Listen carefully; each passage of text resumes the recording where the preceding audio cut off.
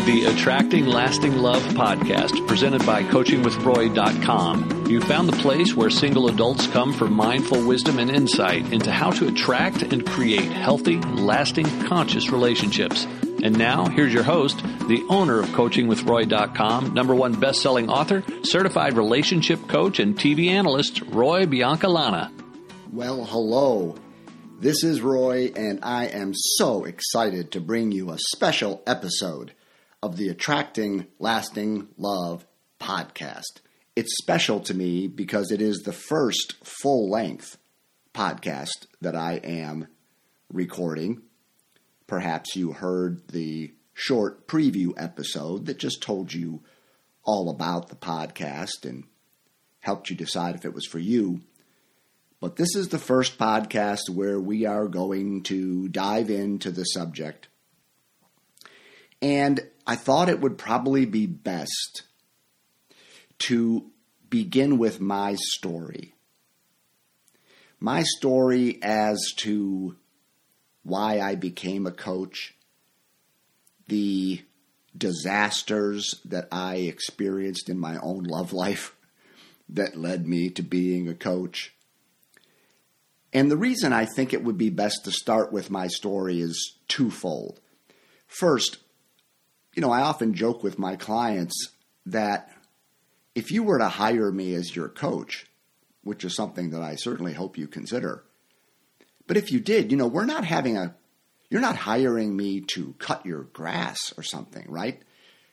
You're hiring me to talk about your love life, and that's a pretty serious matter, and therefore you need to trust me. You need to know a little bit about who I am and what makes me tick and why I do what I do. If you're going to open your heart and your life and we are going to work together, whether you buy one of my books or a video course or join a group program or work one-on-one, it's important that we establish a relationship together.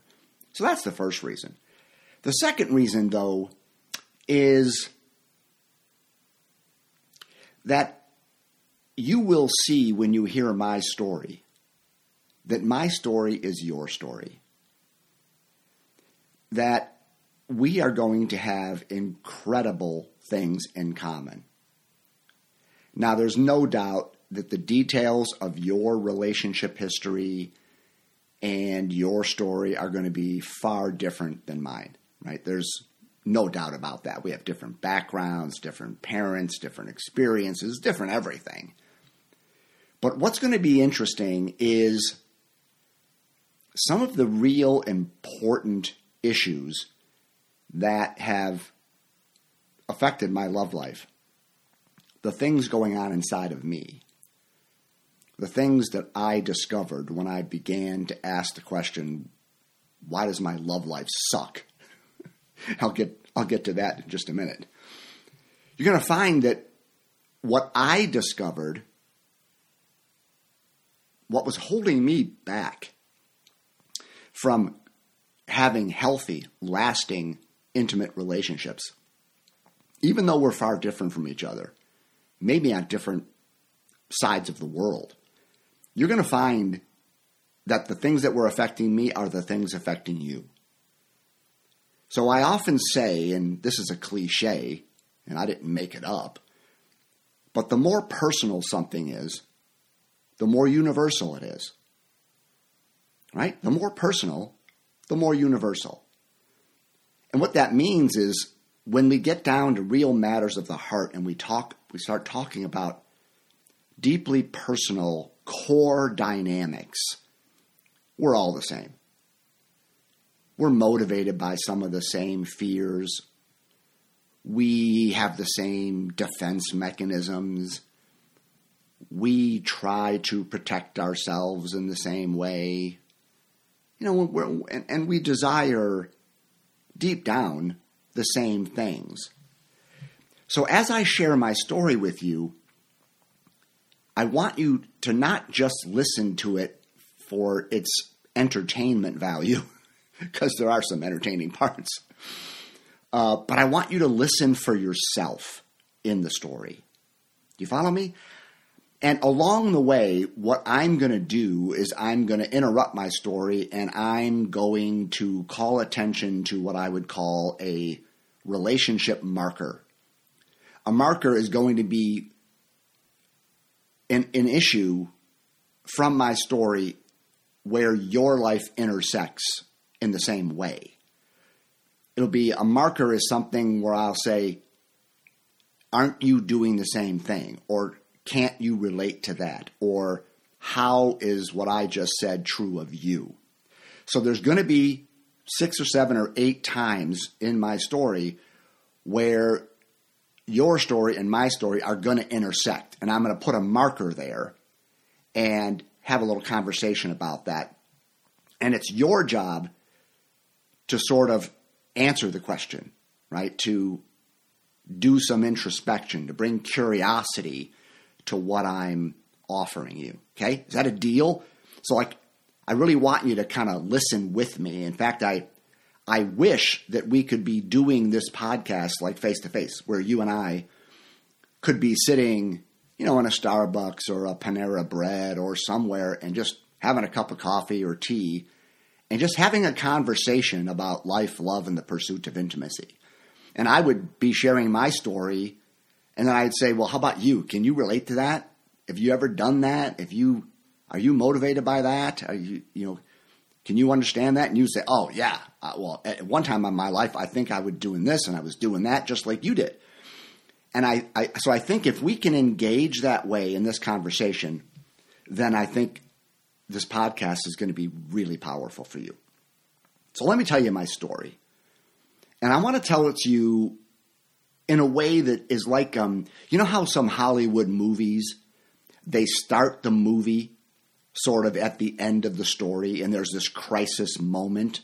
There's the hero of the movie is about to do something crazy or take a chance or face death or, so they start the movie sort of at the end of the story. And then after that initial scene on the screen, it says 4 months earlier. So then they go back to the beginning and tell you everything that happened to get them to that final point. And then the movie wraps up in the same place it started. So that's what I want to do with you. So here's the end of the story. For me, the end of the story was a recognition, and there's a lot here that I wrote about, especially in my first book. And I won't spend a lot of time going into details. But the end of the story was me being a guy who was devastated and utterly confused by the abject failure that is his love life. Okay? I often tell my clients that if you want to have a great love life, just do the opposite of everything that I did. And I wish I was kidding. I am not kidding. Okay? So the end of the story is a guy who was married for 19 years to really a wonderful woman. But our relationship, though it started out really great, as all marriages do, it devolved into sort of a co-functioning, co-parenting, sort of non-sexual, brother-sister, platonic type of relationship. We didn't have a lot of drama. We didn't argue a lot. But that's just indicative of we didn't have very much passion at all.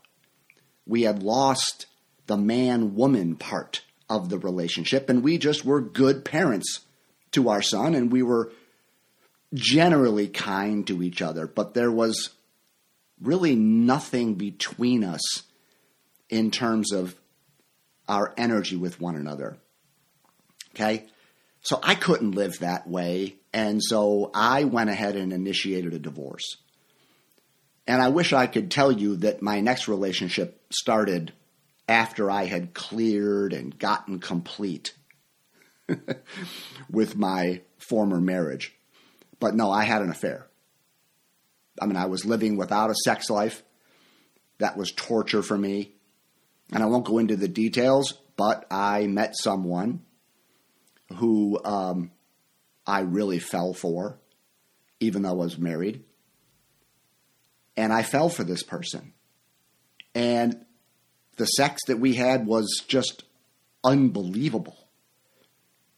And yet, this person that I was now starting this relationship with and falling in love with and having this great sex life with, I didn't tell her I was still married.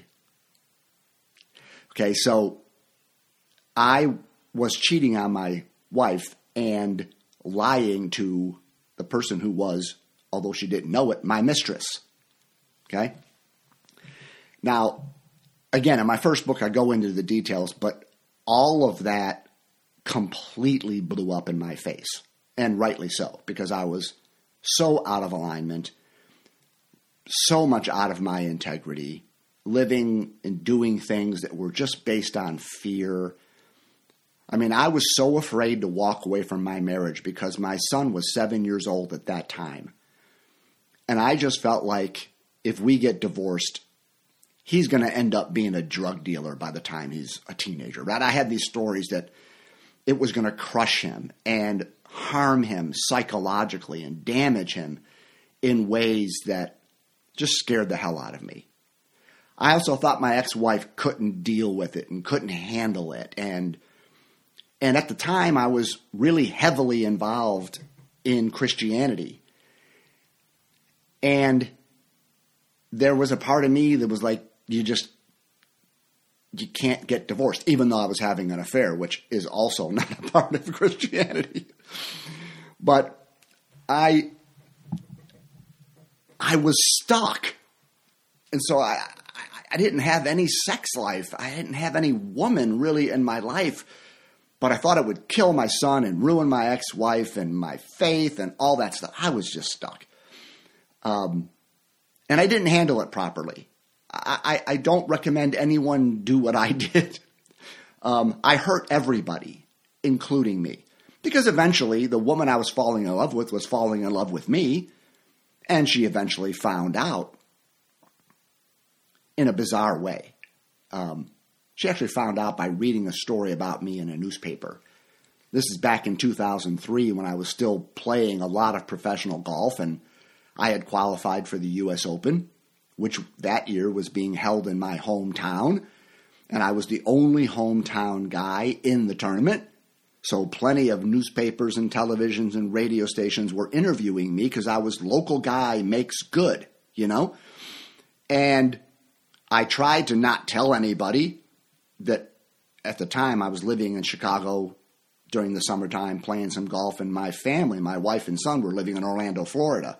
That's a long story, but I was kind of a gypsy for a few months of the year. So when I was being interviewed, I tried to not mention my family because my girlfriend in Chicago was going to read these stories in the paper. Well, somebody did some research and mentioned that my wife and son live in Orlando, Florida. I'm up here playing in tournaments and giving some golf lessons. And of course, the woman that I was madly in love with reads it in the paper. That's how she finds out that this guy that she thinks is wonderful and that she's in love with, you know, that's how she finds out I'm married. Okay, so it just, my whole life blew up. I finished dead last in the U.S. Open. Dead last. 156 players. You can check it. I finished 156th. The worst performance of my professional life.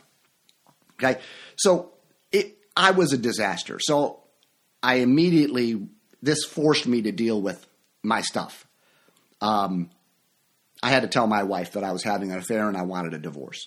I had to look my 7-year-old son in the eye and tell him that. And I can still see his little face of how crushed he was. And then I had to talk to my mistress, I guess you could say, at that time, the love of my life, and talk to her about this. And to hear the pain in her voice, the betrayal, I was a mess. And they were a mess. Now, skipping ahead a little bit, I did repair that relationship with my mistress. She became my girlfriend then when my divorce was finalized. We got engaged. Okay? So we spent about 2.5 years together. And it was really incredible. But some of the things I'll share a little bit later here started to emerge, and cracks in our relationship started to emerge. First of all, our whole relationship was started on a lie. Okay? So difficult to recover from that when you lay a foundation of, a lack of integrity and deceit. Difficult to build something sustainable when it starts that way. But we were together for 2.5 years, and our relationship started to crack because it was really built on a faulty foundation beyond what I just said. I'll get to that more in a minute. And so she dumped me 6 months before our wedding. And that crushed me. I initiated the divorce with my ex-wife, and for that reason, I don't think I felt the pain of the ending of that relationship, mostly because I was already involved with someone else. And so I bypassed dealing with the pain of my divorce and the ending of basically a 19-year marriage. But when my ex-fiance broke up with me, it started like a 1-year-long midlife crisis. I was a mess. I had heart palpitations. I couldn't sleep. Every moment of the day, I was communicating in my head with my ex-fiance. We didn't talk to each other hardly at all. But that relationship was not over. I was still hung up on her, in love with her, angry at her, just still really in relationship with her, even though we had broken up maybe months before. So this midlife crisis year was just torture. I wasn't a very good father. It affected my professional life. I just came apart at the seams. And one of the things that I remember was that when my ex-fiance broke up with me, it was actually the first time since I was 16. Okay, I'm like 46 when this happened. I was like 16 the last time I was not in an intimate relationship. I had a high school girlfriend that ran into college. I met my wife in college, and we were together for 19 years. And then I met my mistress while I was still married. So they were all overlapping. Do you follow me? I was never single a day in my life. And when my ex-fiance broke up with me, I didn't have a woman in my life. And I felt like an untethered balloon. At the county fair, that balloon, it's filled with helium, and you cut the string and it floats off into the atmosphere. That's what I felt like. I felt like an untethered soul. I had no grounding. I had no connection. I had no woman in my life. And at the time, I didn't realize how significant that was and how much learning there was, because I had turned my relationship with women into something that was more than a relationship is ever supposed to be. They were a source of life to me. They were a sort of a grounding factor. And so when I didn't have a woman in my life, I felt naked. I felt untethered. I felt lost. And of course, now what did I do? Did I go and hire a coach and hire a therapist or something like that and do some work and do my grieving? And no, I didn't do any of that. Remember, I told you I did everything wrong. I didn't stop. I didn't go inward. I didn't ask some deep questions. I didn't feel my feelings. I didn't learn from everything that I had done and the pain that I created for everyone. No, what I did is I went out and tried to find a new girl. Ha! Brilliant, right? Okay? That was my strategy for dealing with all my pain and my midlife crisis. Go find a new one. Just replace her. So I went online. I joined like 4 dating sites, okay? And I just started trying to find someone to replace my ex-fiance, to sort of medicate that pain. Now, that was another completely inappropriate thing to do because I was never really available to any of these new women I met. in a sense, even though I didn't really know it at the time, but I was using them to help me get distracted and get over the pain of the other relationship. I wasn't really emotionally available to them. Follow me? I really wasn't able to be present with them and to care for them. I was just using their sexuality and their presence to just make me deal with all the other pain. So you can imagine the amount of drama that caused with these new women who were available and who were interested in me. And then they come to find out that I'm not over the other girl. I'm not really available. And I'm still hung up on her, and I'm still thinking about her all the time and talking about her and everything else. You can imagine the pain that caused. Okay?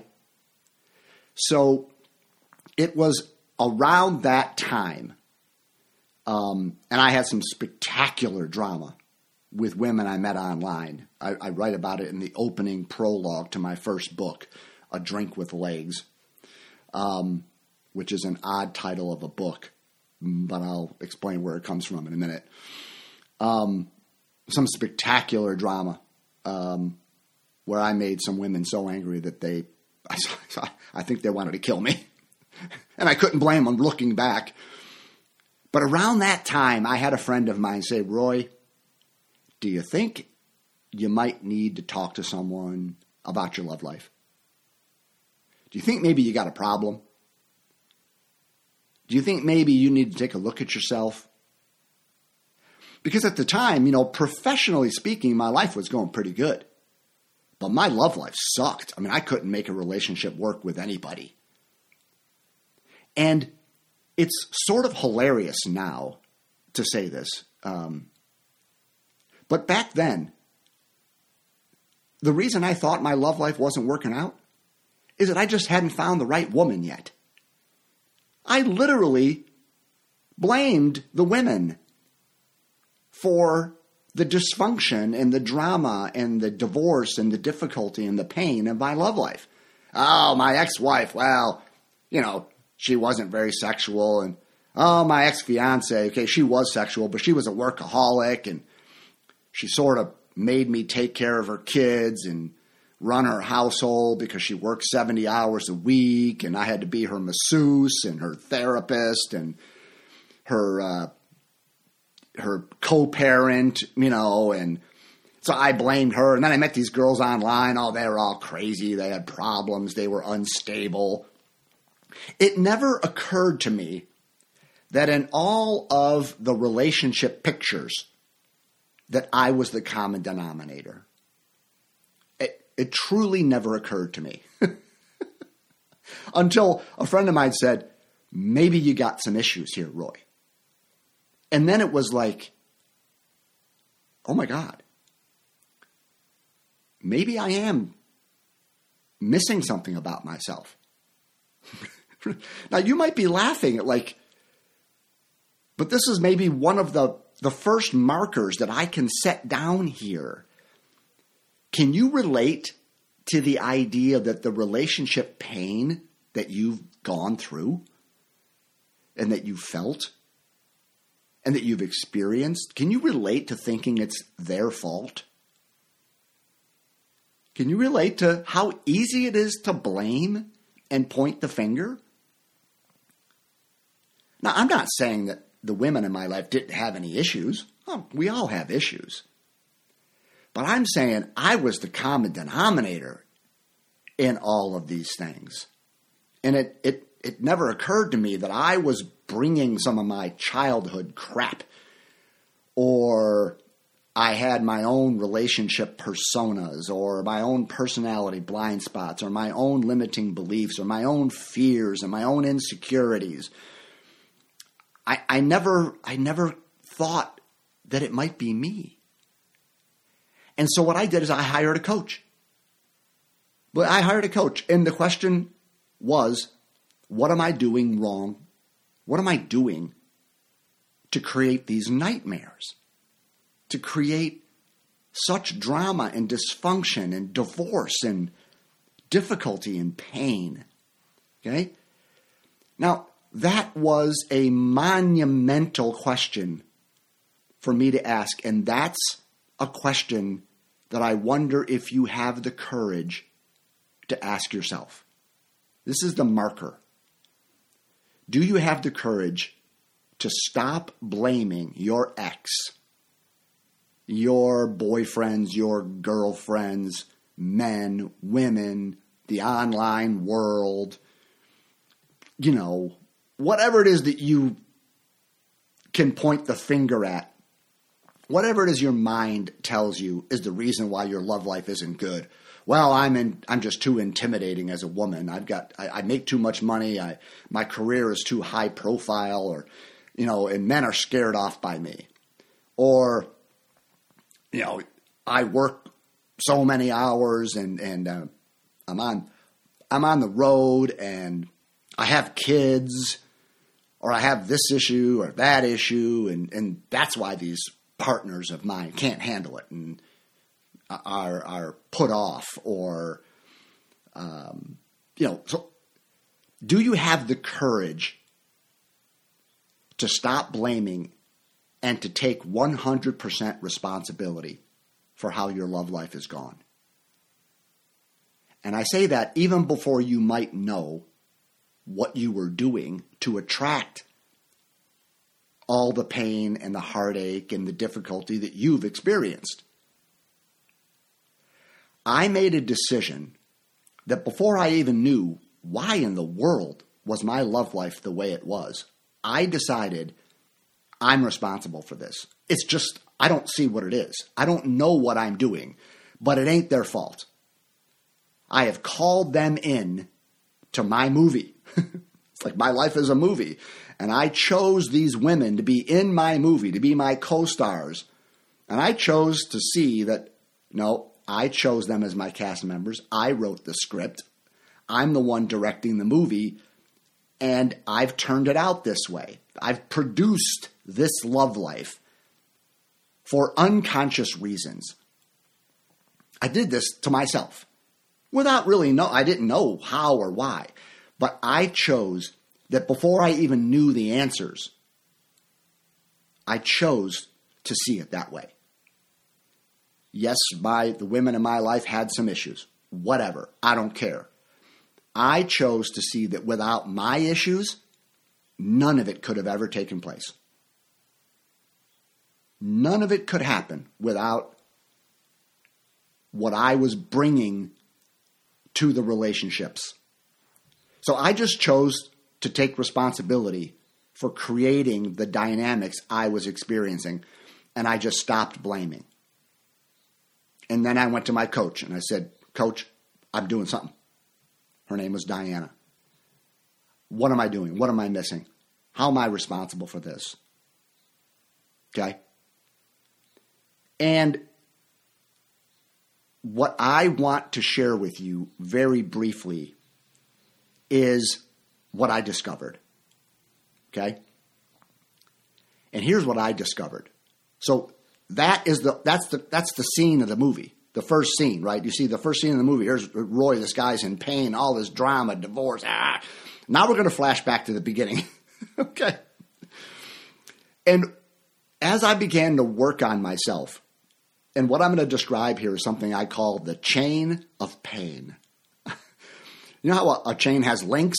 One links to the other. One causes the next. I'm going to give you a chain reaction here, a chain of pain of how my love life ended up like it did. And I think you're going to see that, you got a lot of these same links in your chain. Okay? So it starts by me. I discovered that I had I had a deep, deep want throughout my entire life. I just wanted to be seen. I felt invisible. I wanted to be noticed. I wanted to be somebody special. Okay? Now, right there, I described 3 links in the chain. I had what was called a core story of deficiency. Like there was a core issue of something that I felt was missing in me or wrong, or in some way I was deficient or lacking. And that was that I felt invisible or unworthy. I didn't feel special. I didn't feel worthy. I kind of felt invisible. Now, I won't go into all the experiences of my life that helped me kind of get a grip on this. But I saw that there was this core story I held about myself, that I was invisible and unworthy. Okay? Here's a marker. You've got a story like that. It's deep, deep down inside. You have to dig for it a little bit. But you have some sort of story of how something's not right with you. Perhaps you feel broken. Perhaps you feel not good enough. Perhaps you feel vulnerable. Perhaps you feel helpless or unlovable, right? Or undesirable, or abandoned, or unwanted, or flawed. Okay, I don't know what it is, but if you're honest with yourself, you're going to discover that you have a core theme, a core story of how you're deficient in some way. That leads to what I call the next chain, which is your deepest want. So if I had this core story of being invisible, of being unworthy, what I discovered, I had this deep want to be noticed, to be seen, to be someone, or I call it my fundamental persona. I wanted to be somebody special. Okay? Because I felt like I wasn't good enough or unworthy, I had this want to prove myself. I had this want to be somebody special. And so I became, or I took on this persona of trying to be somebody special. And so then my whole life has been about doing whatever I had to do to be special, to prove my worthiness, to prove I'm good enough, so that I could somehow cure that core story of deficiency. Does that make sense? So early in my life, I discovered I was really good at golf. And so I pursued golf, not maybe because I really loved the game, but because I was instantly really good at it, and it made me special. It made me stand out in my parents' eyes, my friends' eyes. I mean, I was really good from the beginning. My first hole of golf I ever played, I was 12 years old. I parred my first hole ever. Okay, if you know anything about golf, that is like, are you kidding me? You made a par in the first time you played golf, on the first hole. Okay, I was just instantly good at it. And it made me feel special. And so fast forward, I got on the PGA Tour, 15 years later or something like that. And I didn't play very well. Okay, so, wow, I'm failing. And here comes that core story, comes back. You're invisible. No one's noticing you anymore. You're not special. You're not at the top of the leaderboard. You're kind of average. You're mediocre. And so my deepest want to be seen and to be wanted and to be valued was not being met via golf. Now, at the time, I was really big into Christianity. And at that time, it was around late 80s. The biggest church in the country at that time was in my hometown of Chicago, and they were wanting to expand and create satellite churches all over the country. And they did a nationwide search for 12 men who they felt like they could train and back and send them out into the country to start these mega churches. I heard about that. And at the time, I kind of thought, like, I think God wants me to do this. But now that I've done some work on myself, I recognized, since golf was failing to make me feel special, maybe God would do it. Maybe my pursuit of God and being a preacher and a pastor. So I applied for this internship, and I was chosen as one of the 12. Oh, now I'm special again, right? Well, I got on the PGA Tour. I felt special, but I didn't play very well, and that diminished. And then that core story of deficiency came back. So I had to find something else to make me feel special. The church thing. Okay? Well, I got all trained up, moved to St. Louis, started a church. It didn't become a megachurch. It barely survived. So now I'm like, I'm invisible. I'm not the star of some big church and everybody comes to hear me talk every week and, sit in front of me and it's like, oh, you have such wisdom. Okay? So it wasn't that way. It was very small, like less than 100 people after a couple of years. I was failing. I was invisible again. And here comes that core story of deficiency, of not being worthy, of being invisible. But I still had my deepest want was to be seen. Golf didn't do it. God didn't do it. How about girls? How about girls? Maybe if I could find a relationship with a beautiful, affectionate woman, then I'd feel special. And that's what I learned from my coach as to why my love life was a disaster. I was using a woman to propagate or promote or enhance my ego. I was searching for a beautiful, affectionate woman to give me her attention and her affection and all that stuff to make me feel special, to make me feel like a man, to make me feel wanted, to make me feel seen, make me feel worthy. If I could be on the PGA Tour, I'd be somebody special. Well, that didn't give it to me. Well, if I could be on stage in a big giant church under the lights, that would make me feel special. Well, didn't work out that way. Well, maybe if I can find a really beautiful woman to want me, well, then I would feel worthy. I would feel special. And so when I entered into a relationship with my wife, the reason why it didn't work out is because she wasn't doing her job. Her job was to make me feel special. We didn't have much of a sex life. We didn't have much of an intimate relationship. And I just felt sort of unseen, unwanted, unworthy. And so, well, that ain't going to work. I got to find me another woman. And then I found my ex-fiance. And for a while, she did it. For a while, I felt seen and I felt special. But the longer we were together, the more normal life took over. The more, she had career responsibilities and children responsibilities and different things. And then I began to feel unimportant or unseen. So, do you see the theme here? So, here's the marker. Here's the marker.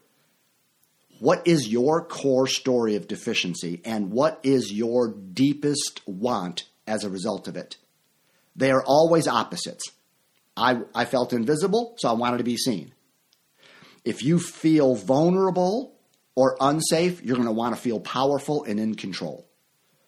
Okay, so what is your core story of deficiency?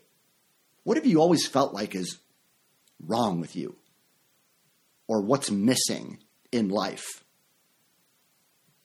And then what is your deepest want? Because that deepest want is so powerful that you are going to seek a partner. You are going to seek a partner to fulfill that want. See, all the women in my life they were there to do a specific job, and that was to see me, to make me feel worthy, to make me feel wanted. Follow me? And so the reason my love life wasn't working out is I was asking my life partners to be my life source. I was asking women to do something they're not capable of doing.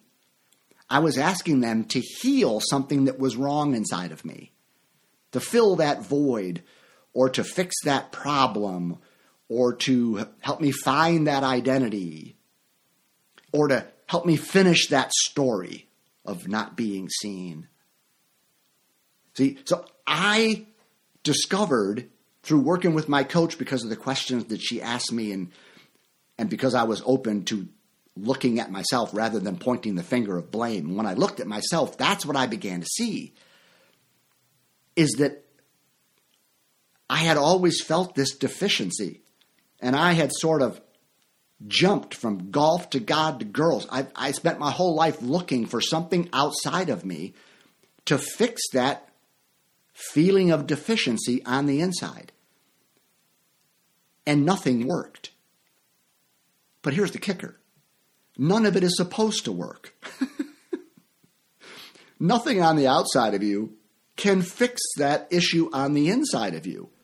That's something that you do yourself. That is something that's you in God, or that's you in life. That's you in your own evolution, your own awakening. That's your job to fix that. And I didn't know it. I thought it was a woman's job to make me feel special, or golf, or God. And they all failed me. They all didn't do it. And with women, I just thought, well, I'm just not met the right woman yet. Maybe I'll meet some woman who is up to the task of making me finally feel worthy and visible, and finally I'm Mr. Somebody Special. Well, I met some really beautiful women, wonderful women, loving women, women who really loved me. And it was not enough. I remember my ex-fiance looking at me saying, Roy, we could have sex 4 times a day. It's not enough for you. Whatever I do isn't enough. Whatever I offer is not enough. And at the time, I argued and I argued and I argued. Oh, it's not true. That's not true. That's not true. Blah, blah, blah. You know what? It was so true. Because I was looking for her to do something she wasn't capable of doing. I didn't realize that I had a job description for women. They had to be a certain way. They had to love me in certain ways. They had to say and do certain things. They had to have certain characteristics. It's one of the reasons why I'm not real big on making a list of qualities that you want in a partner and the whole law of attraction thing, because this is what's operating the list. Your core story of deficiency is writing the list. The qualities that you want in a partner are the qualities your mind tells you you need in order to fix that feeling of abandonment or unwanted or unworthy or vulnerable or being broken. Your mind is going to say, let's find a partner, the ideal partner. That person who will fill that void and finish that story and fix that problem. Do you follow me? Can you relate to that? Are you brave enough to recognize that the drama in your love life, and I don't care what it is, the drama, the difficulty, perhaps divorce, perhaps you've been dumped, perhaps you've dumped others, is because you have had that core story of deficiency and that deepest want, and your partners were not fulfilling it. They weren't doing their job.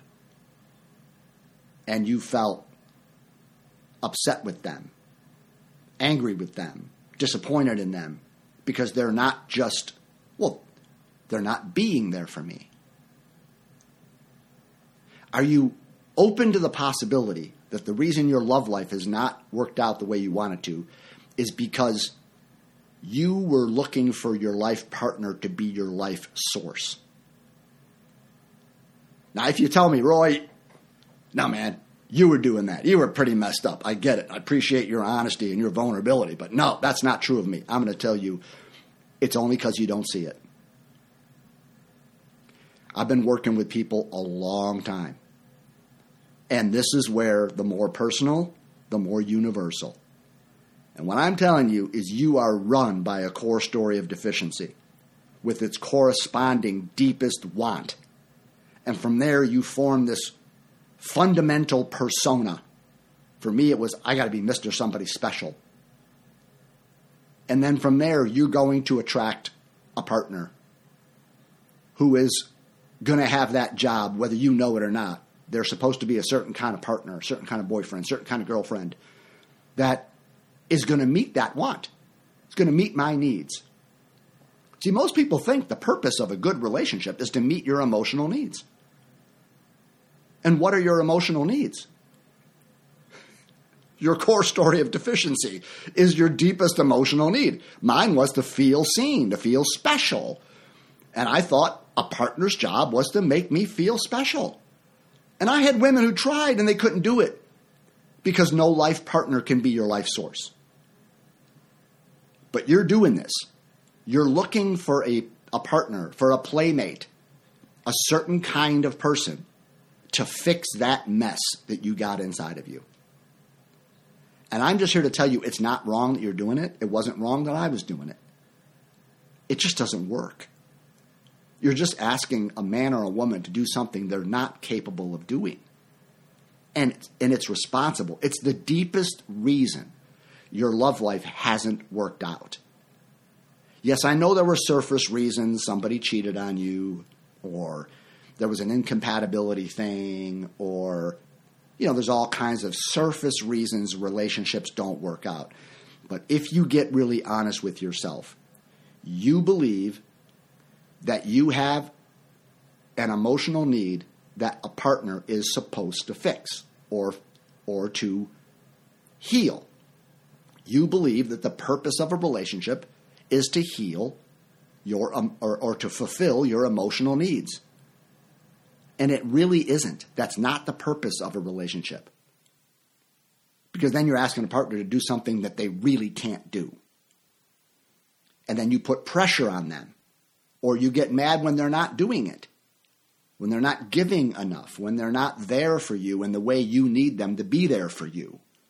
Like if you've got this core story of deficiency about feeling abandoned and sort of left, lost, alone, your deepest want is to have someone who will be, quote, emotionally available. Does that make sense? Right? If you've got this wound of being sort of abandoned or unwanted, then your deepest want is to be wanted, to not be abandoned, to have someone there for you, to be emotionally available. Because if they're emotionally available, you never feel abandoned. There's that connection. So then you attract some person, and on your list, the first thing on the list, they've got to be emotionally available. They've got, your list will show this. And then you meet someone who's really a good person, and they are eventually going to feel emotionally unavailable to you when they get distracted by something else. They have their own goals, their own dreams. They have maybe some of their own friends. Or maybe just as simple as you meet a new guy or a new girl, you have a great couple of dates, and then you send them a text and they don't respond. And you get triggered when people don't respond to your text messages right away, especially people that you're dating or developing a relationship with. Why does it bother you so much that someone doesn't immediately text you, or maybe goes an entire day without getting back to you? Why does that drive you insane? It's because you're getting triggered because they aren't filling your deepest want, and it's exposing your core story of deficiency. When they don't text you back, you feel abandoned. And so you might blow up their phone. What are you doing? Who are you with? You don't love me anymore? And so all the drama happens because you're unaware that you've got this abandonment wound, and you have assigned your partner, even a brand new one, your job is to not abandon me. And that means answer my text right away, be present with me all the time, be emotionally available whenever I need you. Are you following this? This is where the pain comes from. This is the chain of pain. It starts with your core story of deficiency and its opposite, that deepest want. And then you develop this persona. I've got to be a certain kind of person to get people to give me that. Me, I had to perform. I had to achieve. I had to try to, be the best golfer in the world, and then I would get noticed. I had to be the best preacher, and then I would get noticed. Well, then I had to be like the world's greatest boyfriend. I have a chapter in my first book called that, The World's Greatest Boyfriend, and I was. I mean, my ex-fiance, I did raise her kids. I cleaned her house. I did her laundry. I did her children's laundry. I took them to tutoring. I washed her car. I cut her grass. I was the world's greatest boyfriend because I wanted her to see me. I wanted her to value me. I wanted her to think. I didn't feel worthy of her love if I didn't be like Casanova. Do you follow that? So I was being that kind of guy because I was afraid that if I wasn't that way, she wouldn't want me. And that attracted a dynamic. And at the core, another link in the chain was I had an essential demand. And the demand was, you've got to give me your affection and attention frequently, or I'm going to feel unseen. So there was pressure for sex. There was pressure for attention. There was pressure to spend time with me. A lot of things I did to take care of her kids were just so that she wouldn't have to deal with it and she could spend all her time with me. That's pretty sick. But not really if you understand this core story of feeling unseen and unwanted and unworthy. And I had tried. Golf didn't do it, and God didn't do it. And I was left with, okay, girls, this is my last chance to feel special. And this led to all the drama. This led to the pressure I put on relationships. And it was the root cause of my anger and my disappointment and all of the conflict in my life. I remember one specific conversation, and I'll wrap up with this. I had with my coach, where she saw this before I did. She saw that I was when it came to women, I was like a relationship addict. I was a love addict, not a sex addict. I did not hit it and quit it. I wanted intimacy. I wanted to be close. I wanted a woman to see me and want me and be with me. That's what would fix my core story of deficiency. So I wasn't just jumping around trying to get laid.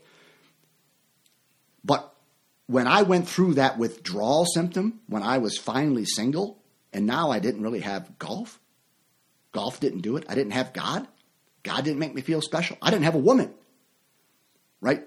So I had no source that was making me feel seen or special, and I felt completely lost. And so I went through that midlife crisis with the heart palpitations and sleepless nights and obsessive thinking. And so my coach, she's like, Roy, it's like your ex-fiance. It's like you're an alcoholic, man. Like this midlife crisis you're in, you're having withdrawal symptoms. For the first time in your life, you have no source in your life that's making you feel special. And it's like somebody cut you off from alcohol, or they cut you off from your cocaine, or they cut you off from your opioids. Your body's going through withdrawal symptoms. She's like, you were addicted to your ex-fiance. And my head exploded. It was like, oh my God, that's exactly what this is. I've had this lifelong searching for a drug that would make me feel special. Golf, God, girls. In one of my first book, I have a chapter called Bar Hopping Through Life. Golf, God, and Girls. It's like I was an alcoholic Going from one place to another. Give me a drink, give me a drink, give me a drink. Make me feel seen, make me feel special, make me, feel wanted. You're not doing it, I'll go to another bar. You won't serve me, I'll go to another bar. And so she's like, Roy, you're addicted to your ex-fiance. She's like a drink with legs. And I'm telling you, my head exploded. I was speechless. Even now, as I say this, I have goosebumps on my arm. And this conversation was 17 years ago. So she went on. She said, okay, so if your ex-fiance, let's have some fun with this, Roy. And I wanted to strangle her. I'm dying with these realizations. My head's about to explode, and she's kind of having fun with it.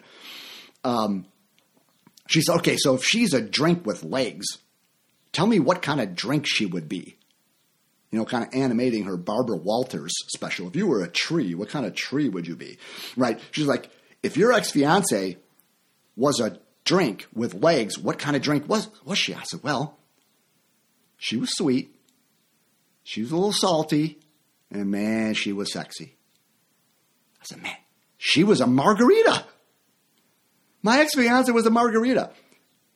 And so I came to use the term Margaritaville as a term to describe whenever I went to a woman to be my source of being seen. It was like I was wasted away again in Margaritaville. Every time I got into a relationship with a woman for this purpose, for her to sort of heal that core story of deficiency. So I was wasted away again in Margaritaville. And so I came to see that I have what I believe is the most common addiction in the entire world. And it's the you complete me mindset. Remember Jerry Maguire? Jerry Maguire was full of shit. Now, I love the movie. It was an awesome movie. It had some really conscious parts of it. But that whole idea that you complete me, what does that mean? That means I'm lacking something. I'm deficient. And you fix it. Oh, no, they won't. No, they won't. You might have a deficiency, but that's your work to do. Nobody on the outside of you can fix the inside of you. It's like if you eat a sandwich, I don't feel full. Okay? So that was my realization, is that my love life was so messed up because I was asking all of these women to do something, to fix something in me that they couldn't fix even if they tried. And here's the marker. How is that true for you? Not is it true. It is true. You're doing this. The more personal, the more universal. You have a core story of deficiency, and you think if you find the right partner, it's going to fix it. That's why you got that list. That's why you want to use the law of attraction. That's why you have your love language, by the way, right? I have a love language. Right. If you love me in a certain way, it fixes my core story of deficiency. Mine was physical touch and words of affirmation. Of course they were. So I have a love language, but it's from dysfunction, not from a place of health. Because my love language, that's how you're supposed to love me, so that my deepest want can be fulfilled and my core story of deficiency can be sort of erased. Do you get that? Can you see yourself doing this? Can you admit and own that you got something going on in you and you have a deep want and you're expecting a relationship to do it for you? And that's the root of the relationship pain. If you see it, you are on a path to unbelievable joy, awakening, and you're also then making yourself, listen to me, you're making yourself eligible for a healthy, sustainable relationship. As long as you're in this chain of pain, you're never going to be happy. It's never going to work out because you're involved with a human who is going to fail you. They're just not going to fix that that problem. They're not going to fill that void. They're not going to finish that story. They're just not going to do it. Okay? So as long as you are in that, you're destined for more drama and more disappointment and more pain. But if you see it, and then you do the work on, okay, how do I deal with that core story of deficiency? There is a way to deal with it, I mean, I can show you because I had to deal with my own. And by the way, this is why I'm a coach. I'm a coach because I want to do for you what my coach did for me. I want to ask you the same questions. I want to help you see the same types of issues. I want to help you wake up to what you were doing to create the dynamics that you've experienced. Because once you see it, it's like, oh, well, if I can deal with my core story of deficiency and I can deal with that deepest want, and I can recognize I am seen, I am worthy, regardless of golf or God or girls. There is no deficiency. It's an illusion. If I can see that, well, then I'm able to relate with a woman or a partner without needing them to be a certain way, to do certain things, to meet my expectations, to meet my needs. When I see my emotional needs are mine to deal with and I don't put it on you, now I can actually be in a relationship where I want to give something to you. I'm not in the relationship to get something from you. Do you follow me? Love has got nothing to do with getting something. Love, even in the Bible, it says, love does not seek its own. Love asks nothing, requires nothing, demands nothing. Love is a one-way street. I love you. I want to give. But when you're in this chain of pain, this kind of story of dependency, codependency, when you're in this, you're in a relationship to get something. And you're always going to be disappointed because you're trying to get something from a life partner who is not a life source. So if you can recognize this, you're on the path to the possibility of something amazing. If you don't recognize this, you're destined to repeat it over and over again like Groundhog Day. So as a next step, man, we need to talk. If this has touched you, if you can relate to this, then perhaps we should talk about working together. At a minimum, maybe read my first book, A Drink with Legs, From the Darkness of Drama to the Dawning of Intimacy. It's on Amazon, it's on my website. But don't just file this away as, oh, that's an interesting story and an interesting understanding of why human relationships are difficult. Take it personal. Take it inside yourself. I hope that you see it as the root cause of why your love life isn't the way you want it to be. Because if you do, you found the root solution. And so I'll leave it there for now, and I appreciate your time. And, of course, there will be more podcasts coming your way and more discussions like this where we don't talk about where to go and how to approach or what to say to meet someone, right? These are the issues that no matter where you go, if you've got this going on, you're going to end up in a real difficult, drama-filled situation. I hope you're on board with that. If you are, man, you're going to keep loving this podcast. And we will talk again soon. You've been listening to Attracting Lasting Love with Roy Biancalana. Be sure to subscribe so that you don't miss a single episode. And while you're at it, please leave a rating and review and share it with anyone you think might benefit from listening. Check out our website at coachingwithroy.com and tune in every week for more insights and wisdom on creating healthy, lasting, conscious relationships.